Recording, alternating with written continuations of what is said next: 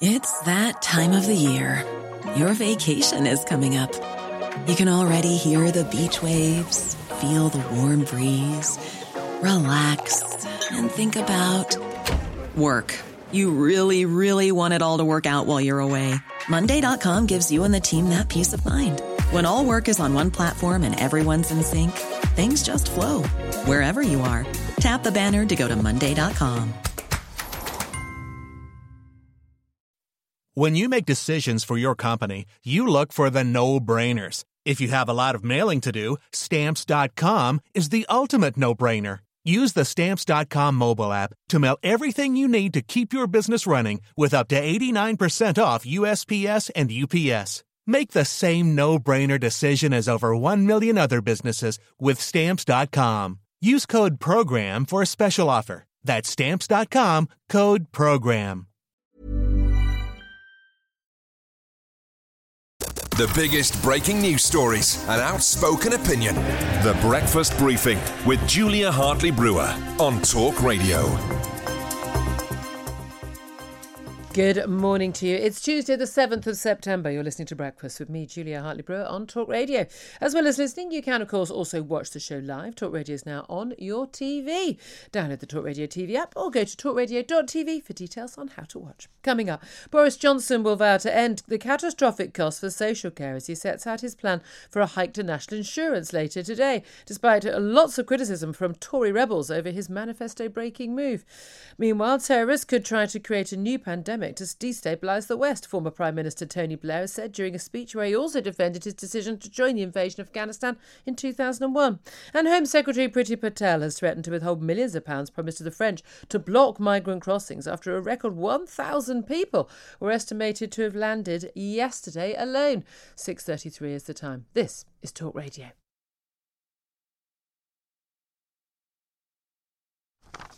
Good morning to you. Thank you very much indeed for your company. Really appreciate you joining me. Lots to talk about as always. A very busy news week. House of Commons back yesterday, of course. Prime Minister's statement on Afghanistan, pledging to help those who are still there, women who are, men and women who are still got a right to come to this country. We'll see how many of those do actually manage to make it out. 311 people apparently are still eligible for evacuation from Afghanistan who are still there.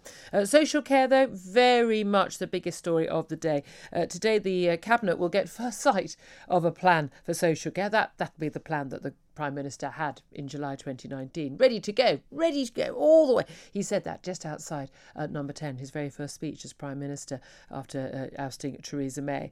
And yet we're now only seeing this now, and the debates and the battles have been going on thick and fast between Number 10 and the Treasury over the recent weeks to try and agree how any social care funding reform would be paid for. It now does appear that Rishi Sunak has agreed to a 1.25% increase in national insurance contributions, but they will crucially include those over 65s who also have earnings. But it has been called a tax on jobs, a tax on the working poor, and many opposed to it, not just so many backbench Tory MPs, many in the Cabinet are speaking out against it, but of course privately because no one has a backbone these days. And of course we also know that the Labour Party are very much opposed to this, very much the fact that it's a tax on those who are working at the lowest levels and not a tax across the board. So we're going to be talking about all of that. Plus Prince Charles, of course, denying any knowledge about the Cash for Honours affair. Not a clue what was going on. Interesting. Well, joining me for all the chat this morning, lots of top guests, and the journalist and broadcaster Afia Adam is joining me to talk through all the big stories. Good morning to you, Afia. Good morning, Julia. Lovely to talk to you. Let's start with social care reform. The announcement from the Prime Minister today. It is extraordinary that a measure that he'd apparently all had ready to go. And when you've got a plan, what you're going to do, that plan must, of course, include how you're going to fund it. And that plan, absolutely ready to go. July 2019. He has since been elected on a manifesto in which he pledged, one of the key pledges, I think page 15 of the manifesto, says that he will not raise income tax, national insurance or VAT. He's going to raise national insurance. What do you make of the plan such as we know about it so far, which is probably about the same as the Cabinet knows? Yes, and that's not very much, to be honest. I mean, this is the Conservative government up and down, isn't it? And all they are about is about breaking their manifesto promises. Now, we know that we do have a huge issue when it comes to funding the NHS and it comes to funding social care. But as far as I was aware, Brexit would mean that we get an extra £350 million a week, I think it was, for the NHS. I mean, a boss told me that, so it must be true, right? Well, no, actually, the NHS has had more than that a week extra funding. So, but for the whole time, was that supposed to be funded from national insurance? No, we were told that that would be ring fenced, and that was a manifesto promise that wouldn't. Okay, Afia, I'm going to have to. Afia, I'm going to have to correct you. That I'm not going to spend the whole show going on about what happened in 2016. It is a simple matter. Oh no, of fact. Neither am I. No, it is a simple matter of fact that the boss did not promise that money would be spent on NHS. That wasn't a manifesto pledge. That was simply we're spending that money, sending it. Afia. That we're talking about a specific manifesto pledge about raising taxes. I just said where we are now, a manifesto pledge is about to be broken. That's exactly what I just said. That's where we are now. That a manifesto pledge that he wouldn't raise VAT, he wouldn't raise income tax, and he wouldn't raise national insurance is about to be broken. A lot of people are saying, yes, that this is a tax on the working people, a tax on the young. But as you very rightly said, the government is saying that if you're over 65 and you are working, then this a raise in national insurance, which is about £5 a week, that's what they're estimating, will apply across the board. So whether you're 18 or you're working, or whether you're 68 and you're working, this will apply to you. I mean, that certainly makes it better. But the question is, I mean, again, there are lots of key things, aren't there? Because they're going to call it the Health and Social Care Levy. We know that when Tony Blair and Gordon Brown, but they stood on an election pledge to raise national insurance by 1%.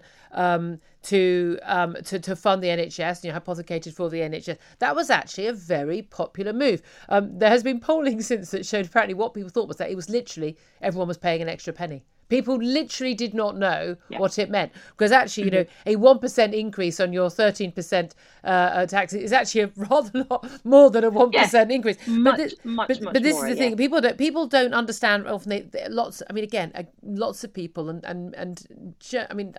I would say, politicians and voters are both equally to blame for this.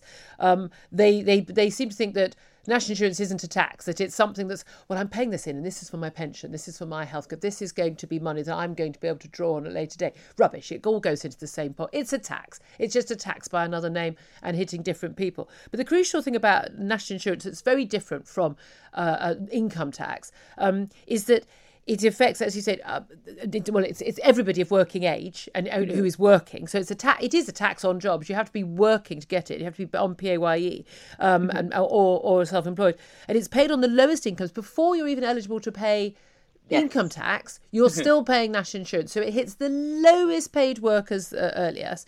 And it's the lowest rate of just 2% for the highest paid workers on their marginal income. And the fact that you don't pay it on things like, income you got on profit from investments. So again, wealthier people. And as I say, currently it's up to 65. Now, it's not clear yet. Does this mean that national insurance is going to entirely be paid for by people over 65? Or is it just this extra 1.25% that's going to be paid by over 65s? But on all counts, it's complicated, it's unfair, it's more regressive than income tax. It's united Tory backbench MPs and Labour MPs and Labour leadership. That's not a recipe for success, surely. No, and that is unusual that actually cross-party has united everyone. And like you said, no one's going to stick their head for different reasons, but no one's going to stick their head above the parapet and say who is against this rise in national insurance, who doesn't want it to happen. Now, I think what's really pertinent is what you said there, that this affects the working poor. So those of you who are even on the lowest wages will still be taxed.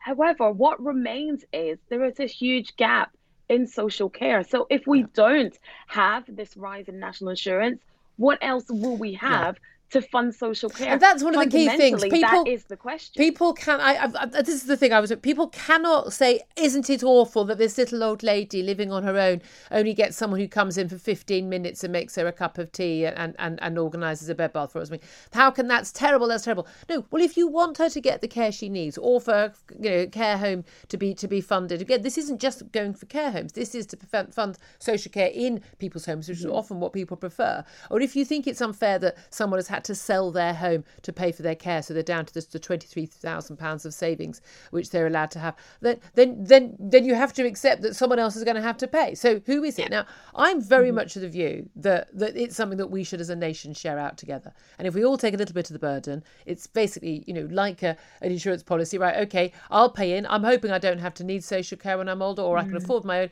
But if I can't, I've paid in for me and I've covered for other people who then do need it. It seems to me that is just what a civilised society does. Now, but a lot of conservatives would argue that's not conservative. That being a conservative with a capital C is about not wanting a bigger state, and that this is like, this is a Labour policy, they would argue. How big a criticism do you think that would be?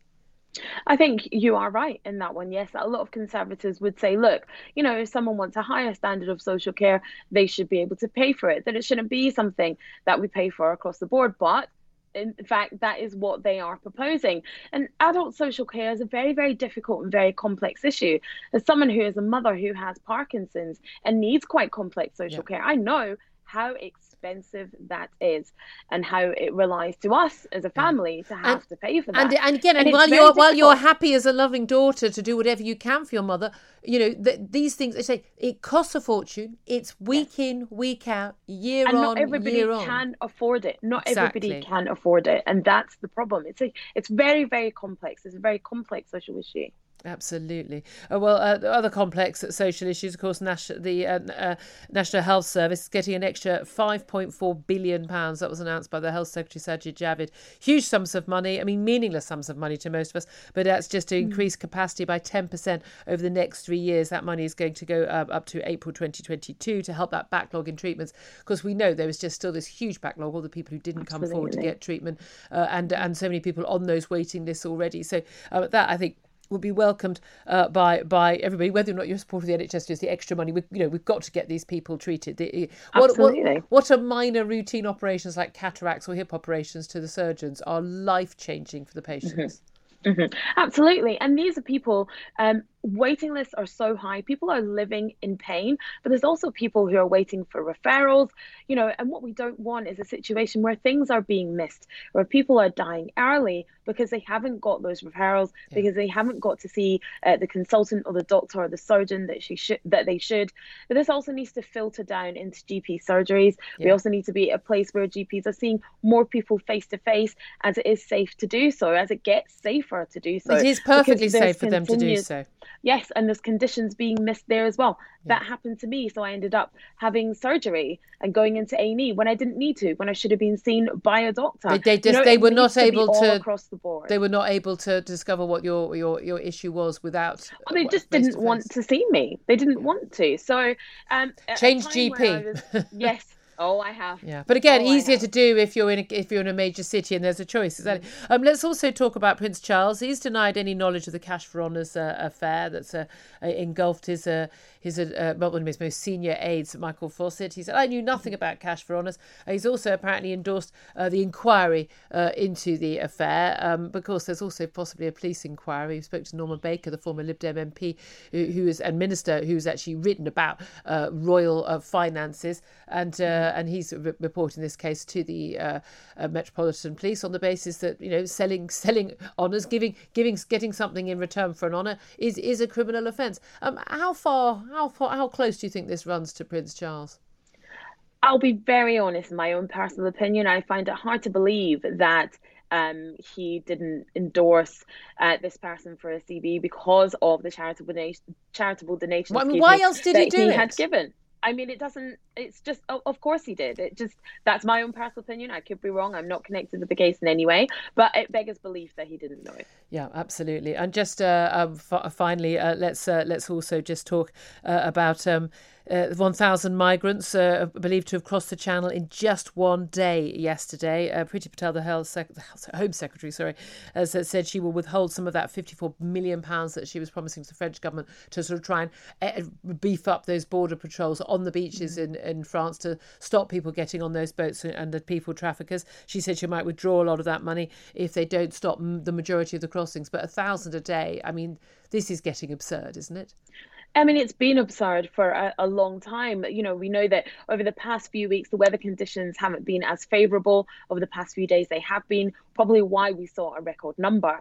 But what we really need is to fix the broken asylum system and target the people traffickers in the first place, so people don't take such a dangerous route to get into this country. And I think I would agree, actually, with Priti Patel withholding this money from the French government, because they don't seem to be doing anything at all to stop these people getting in the boats in the first place. They said that they'll only intervene if boats capsize or get into trouble. Well, we shouldn't be in a position where they're capsizing or getting into trouble in the first place. No, although I would argue, is it the French government's responsibility? Surely it's what happens when those people arrive here that what will really be the determining factor.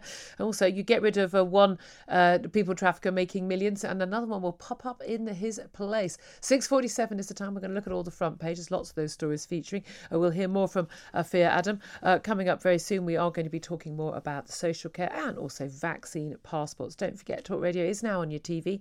Download the Talk Radio TV app or go to talkradio.tv for details on how. The Breakfast Briefing with Julia Hartley-Brewer on Talk Radio.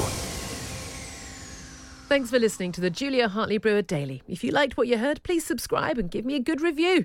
And don't forget to catch me on the Talk Radio Breakfast Show every weekday from 6:30 until 10. Normally, being a little extra can be a bit much. But when it comes to healthcare, it pays to be extra. And United Healthcare makes it easy with Health Protector Guard fixed indemnity insurance plans. Underwritten by Golden Rule Insurance Company, they supplement your primary plan, helping you manage out-of-pocket costs without the usual requirements and restrictions like deductibles and enrollment periods. So when it comes to covering your medical bills, you can feel good about being a little extra. Visit UH1.com to find the Health Protector Guard plan for you.